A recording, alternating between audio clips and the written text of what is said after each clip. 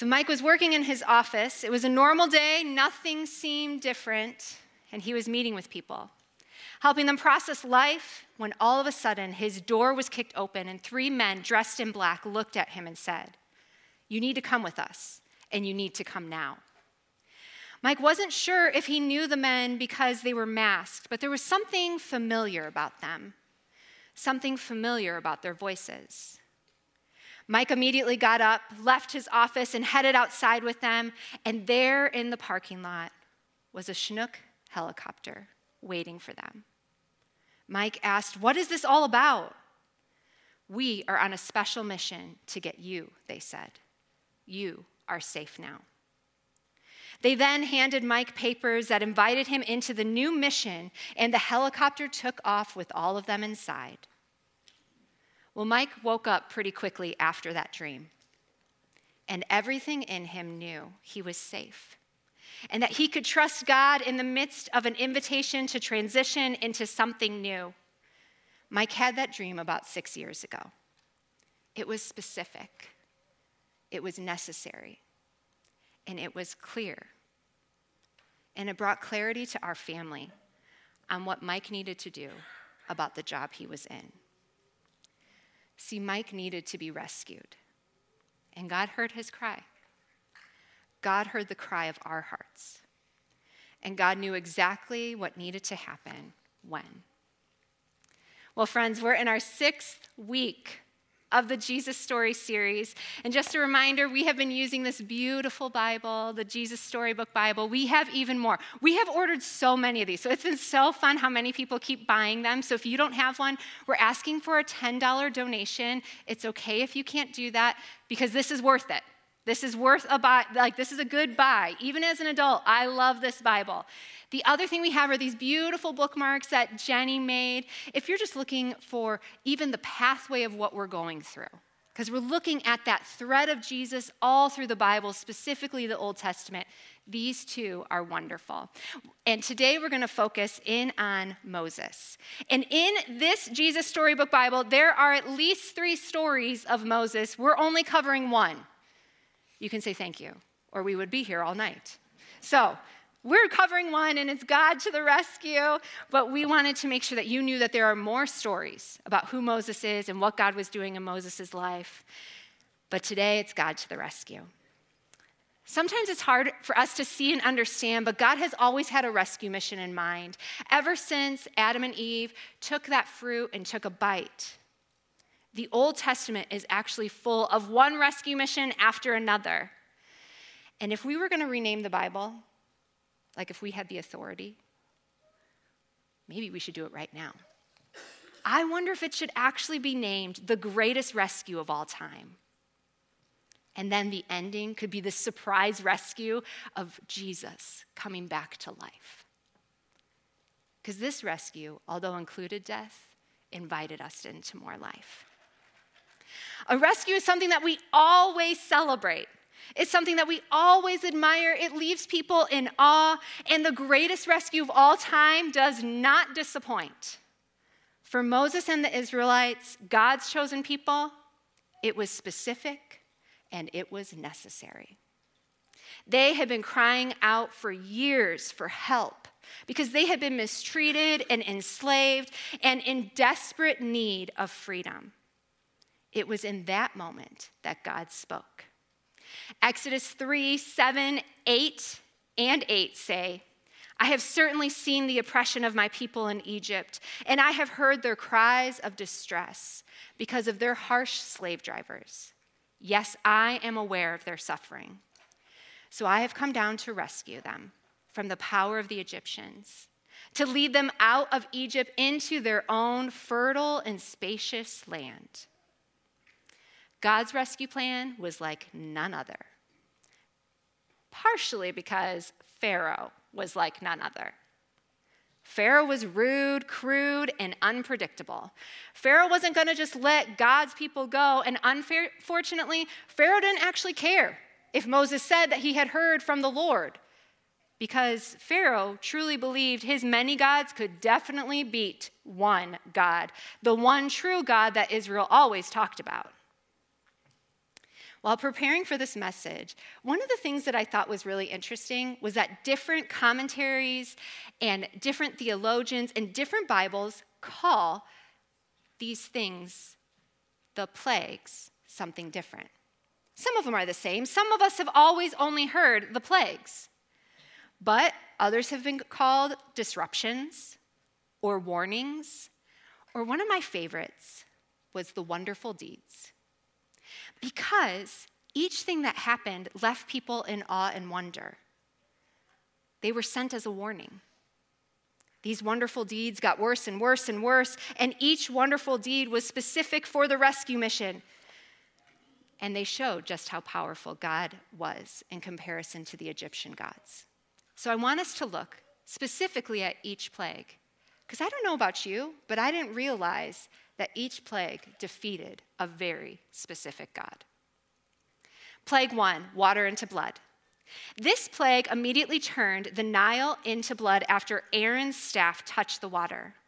The water stayed this way for 7 days, and nothing within the river survived. This plague defeated the Egyptian god of the Nile.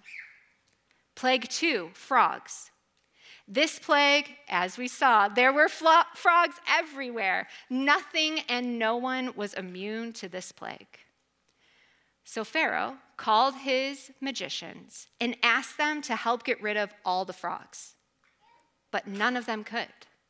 None of them could defeat the Egyptian goddess of fertility, water, and renewal. That is what God was trying to conquer. Because that goddess was portrayed to have a head of a frog. Plague 3, lice or fleas.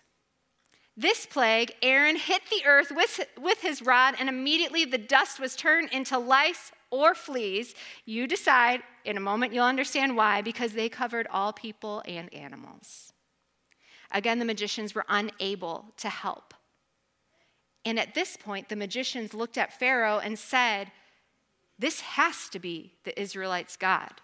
The one true God has to be strong enough." This plague defeated the God of the earth. After plague 3, the plagues only hit the Egyptians next, while God's chosen people stayed safe and unaffected. Plague 4, the flies. This plague had swarms and swarms of flies. Are flies a nuisance to any of you? If they are, raise your hand. Yeah, how many of you have fly swatters? I live in a house that has a lot of fly swatters. Anyways, they were a nuisance, but they were also destructive. The plague and the ones that followed brought a whole new level of consequences to Pharaoh's refusals.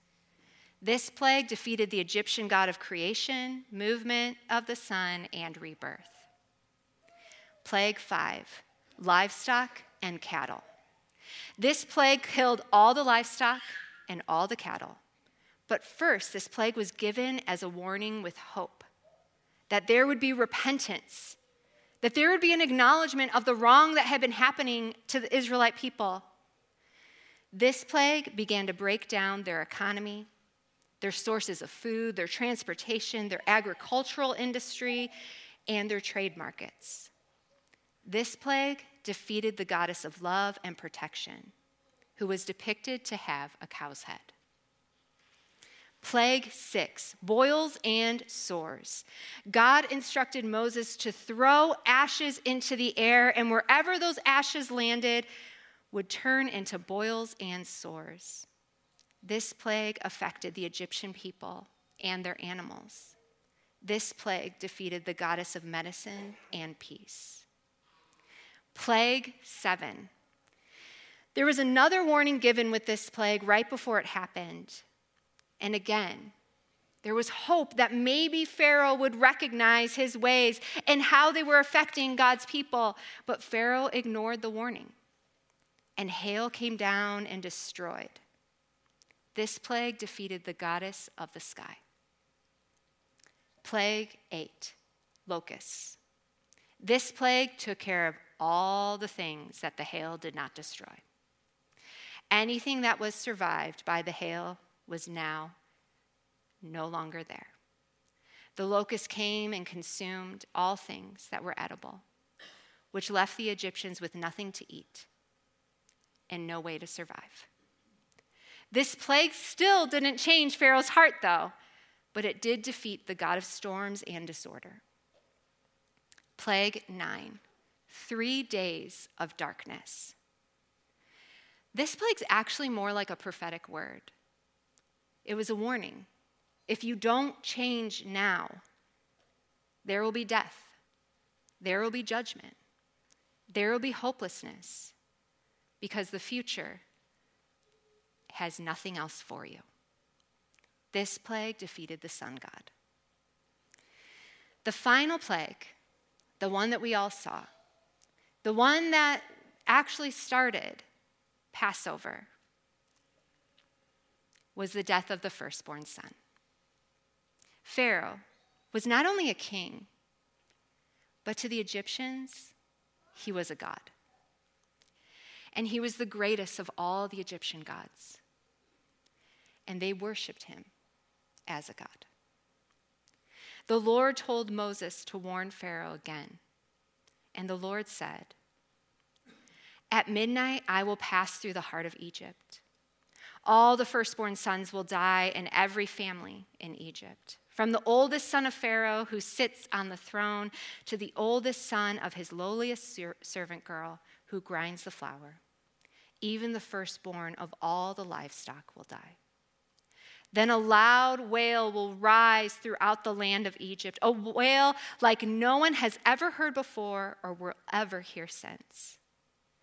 But among the Israelites, it will be so peaceful that not even a dog will bark. Then you will know that the Lord makes a distinction between the Egyptians and the Israelites. All the officials of Egypt will run to me and fall to the ground before me. Please leave, they will beg. Hurry and take all your followers with you. Only then will I go." Then, burning with anger, Moses left Pharaoh. The Israelites were quick to listen to Moses and Aaron, and they made sure they were ready. They made sure they had the unblemished lamb or goat, and they slaughtered it at twilight just as they were instructed. The Israelites were then to put the blood on the doorposts as a sign that the Lord should pass over their house. They are God's chosen people. They listened, they heard, they were prepared. But ultimately, this plague was defeating Pharaoh. And immediately, the Israelites were asked to leave, and they did just that.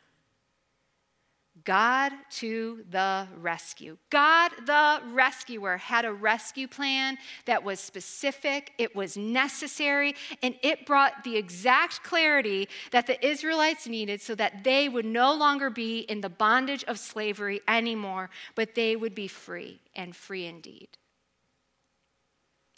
God loves to be specific. Can I be honest? That was a hard line for me to write. If you don't know, if you can't tell, I actually write my whole message out, and that was a hard line for me to write because sometimes God feels so mysterious, but God loves to be specific. And as I wrote it, the Lord kept reminding me of more and more events in my life that he was specific with the rescue. He was specific with the love. And God knows exactly what's necessary in the exact moment so that we can understand and follow through with his plans. Okay. So, we jumped to the end of that video, right? But we missed a huge part. It's the part really many of us know and have thought about, and when Moses comes onto the scene after he has killed a slave. Because I don't know if you remember all of Moses' story. I did wonder at one point if we should watch The Prince of Egypt, but thought, let's not do that. We'll do a message.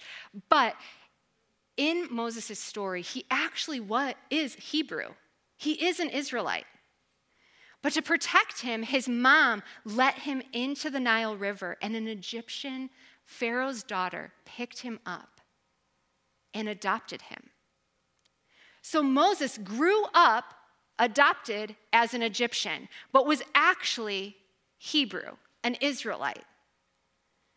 And in this moment, we see that God calls out to Moses in a bush that, let's know, is not dead, because I kind of think that story makes it a little bit look dead. It was very alive. It is flaming. It's burning. And all of a sudden, God says, Moses, Moses, because Moses is captivated by this burning bush that's not dead. And Moses approaches the bush, and God says, take your shoes off, because you are on holy ground. I am the God of your father, the God of Abraham, the God of Isaac, the God of Jacob. And when Moses heard this, he covered his face. He was afraid to look at God.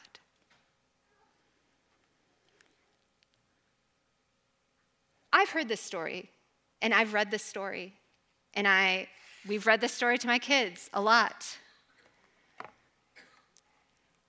And the line of all of these passages for today that stuck out to me the most was that Moses covered his face because he was afraid to look at God. For the longest time, when I would read this story and I would hear different people speak on this story, they would so often talk about how Moses, out of reverence, would cover his face. And I think that's true.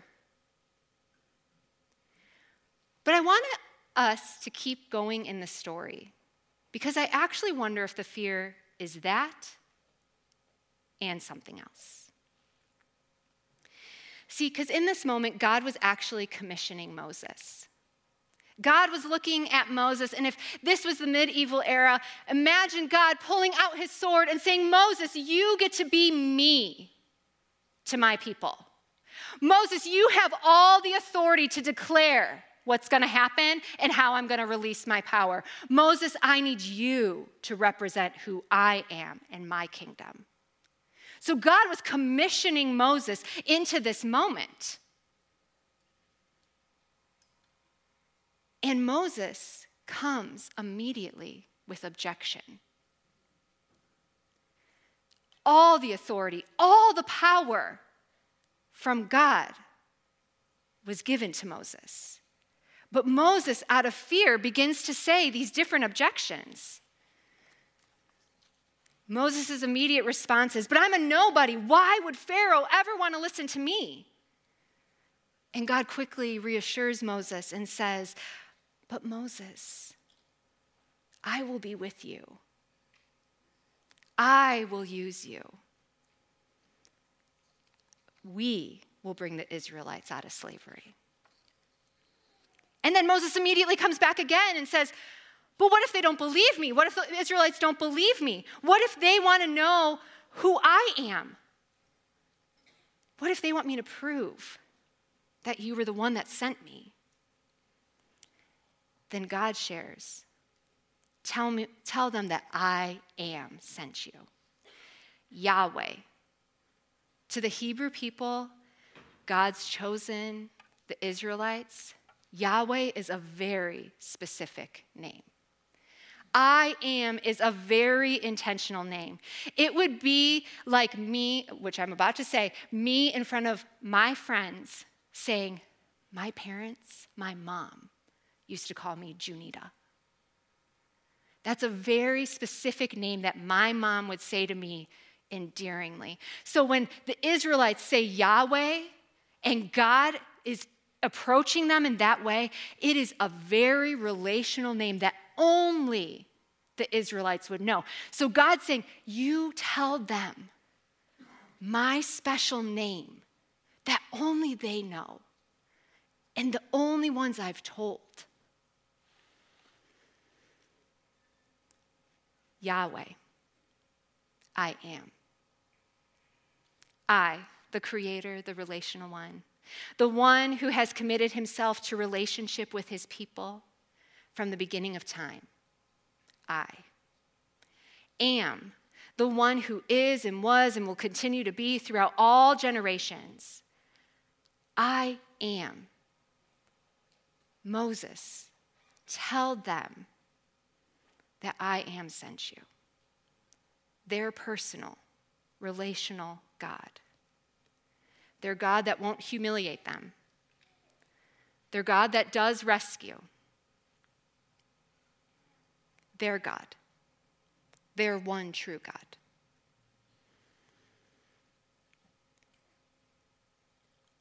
Moses, though, has one final objection.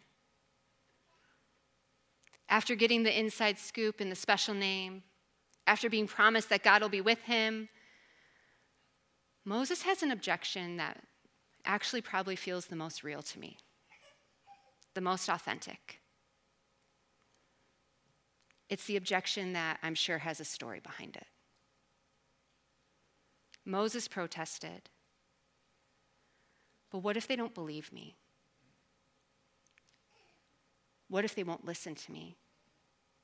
What if they say the Lord never appeared to you? Yahweh, I am the Lord, the personal rescuer, has commissioned Moses, empowered Moses, spoken purpose and life to Moses. But instead of listening to the clear, specific, necessary voice of that rescuer, Moses turns to fear. I can turn to fear. If I'm honest, my number one thing that I probably turn to is fear. It's the thing that stops me. It's the thing that makes me do silly things. It's the thing that clouds God's voice when that's the true one. I also wonder how many of us are like that. How often does the rescuer invite us into something and he's literally commissioning us and he's looking at us and knighting us to go do the things he's asked us to do, but then fear, that fear, he is a liar. The one who wrote the greatest story of all time has a commissioning for each one of us. He wants us to share about who God is and what he's done for us and in our lives. And he wants us to tell everyone why he matters to us. Fear, he is a liar. Fear can stop us from doing that Bible study at school. Fear can stop us from going and helping someone who needs help across the street. Fear can stop us from praying with a coworker, or all of a sudden, I don't know if this happens to you, but this seems to happen to our family a lot, where we're like in a store or in a restaurant or in a coffee shop, and all of a sudden whoever's helping us starts sharing their whole life story. Fear can stop me in that from doing anything with that story. When God might actually be putting that person in your life in that moment so that you get to tell him. I get to tell him about the rescuer, about the one that sees, that's specific, that loves, and is relational. See, love is a greater motivator than fear. And we see it, right? Because at the exact same time that God told the Israelites to slaughter the lamb and put all the blood on the doorpost so he knew who to pass over, Jesus laid himself out on the altar for us so that we would put his blood on the doorposts of our heart so that we could have eternal life with him forever and ever and ever. Jesus is the eternal lamb for us, the greatest rescuer, the greatest rescue plan, who then conquers death. Jesus is not a liar. Jesus is intentional, he's specific, he's necessary. He has the greatest rescues in mind at all times for each one of us. And it doesn't just stop when we accept Christ. Jesus cares. He always has, and he always will. So I thought today to end our time, we always end in worship, right?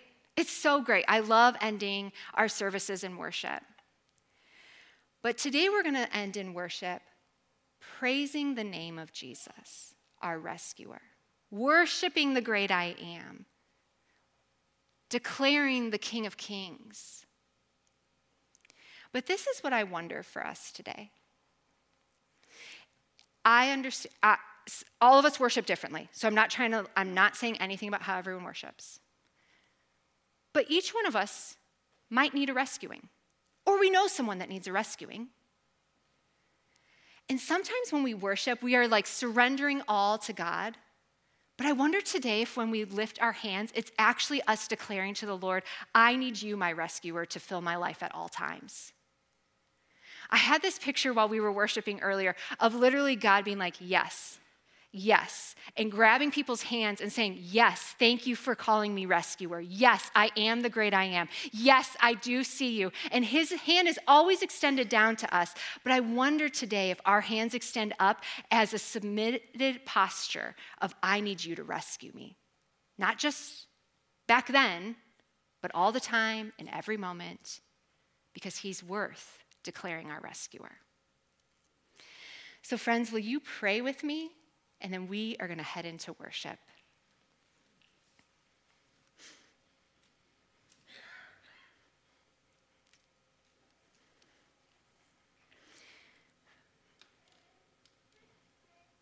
Our greatest rescuer. God, thank you so much that you love us and love to rescue us. Thank you that you are the King of Kings, Jesus, reigning in majesty, that you were specifically sent, and that you were the necessary sacrifice for us so that we could clearly have life and life to the full with you forever and ever and ever. Thank you, Lord Jesus, that your love is specific. Thank you that your love is necessary. Thank you that your love brings clarity. And so, God, today, we want to worship you because of your rescuing love. Not out of a have to, or not because we always do it this way, because you are worth worshiping. Thank you for your personal desire to be in relationship with us. Come, Lord Jesus, receive all of our praise. Come, Lord Jesus, receive all of our worship. In Jesus' name, amen.